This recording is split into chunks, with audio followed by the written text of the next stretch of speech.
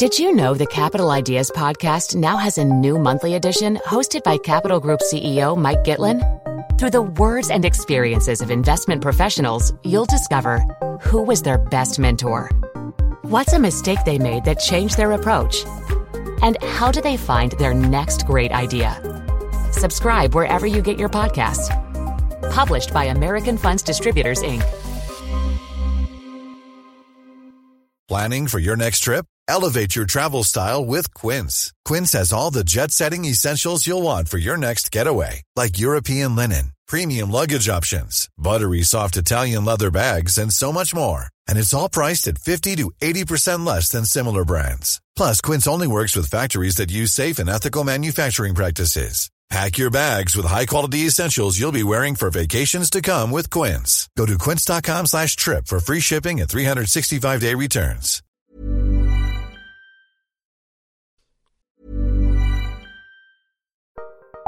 Join Capital Group CEO Mike Gitlin for a new edition of the Capital Ideas podcast.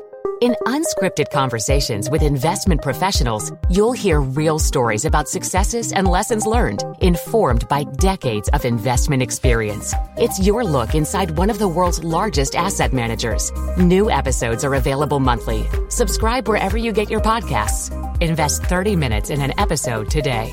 Published by American Funds Distributors, Inc.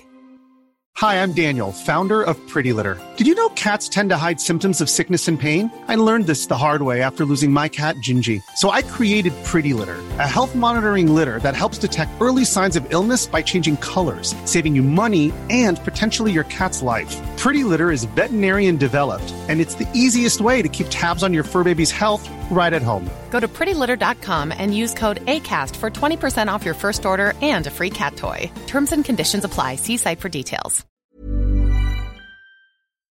House prices rise again, so is now the time to invest in residential property. Pension deficits are getting worse. What can you do to protect your retirement income? And if you still need an income from your capital, can you rely on share dividends? All of this to come in this week's FT Money Show. I'm Matthew Vincent, and I'll be giving you the lowdown on all of these money matters in downloadable form with my colleagues from FT Money, Alice Ross. Hello. And Ellen Kelleher. Hello.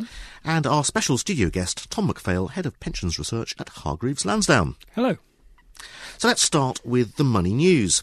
This week, there were more signs to suggest that the property market is recovering. The latest UK house price index from the Communities and Local Government Department showed that prices in September were 1.2% higher than in August. This pushed the quarterly increase for the 3 months to the end of September up to 3.1%. Surveyors are also seeing some improvement in property values. Earlier in the week, a report from the Royal Institution of Chartered Surveyors found that 34% of its members reported more rises in house prices than falls, the highest reading since December 2006. And what happens whenever indices go up? Well, new investment funds get launched. And, Alice, it seems that this is happening again with residential property.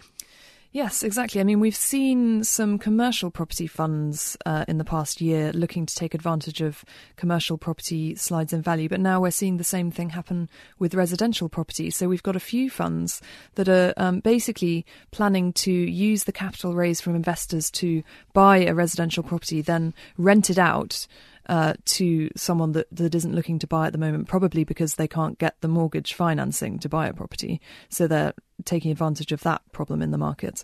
And then with the aim of selling the property on in a few years' time when it's risen in capital value. So the hope is that these investors are going to get a yield and some capital growth by investing in one of these funds. So in many ways, they're sort of buy-to-let investments for those people who can't actually get a buy-to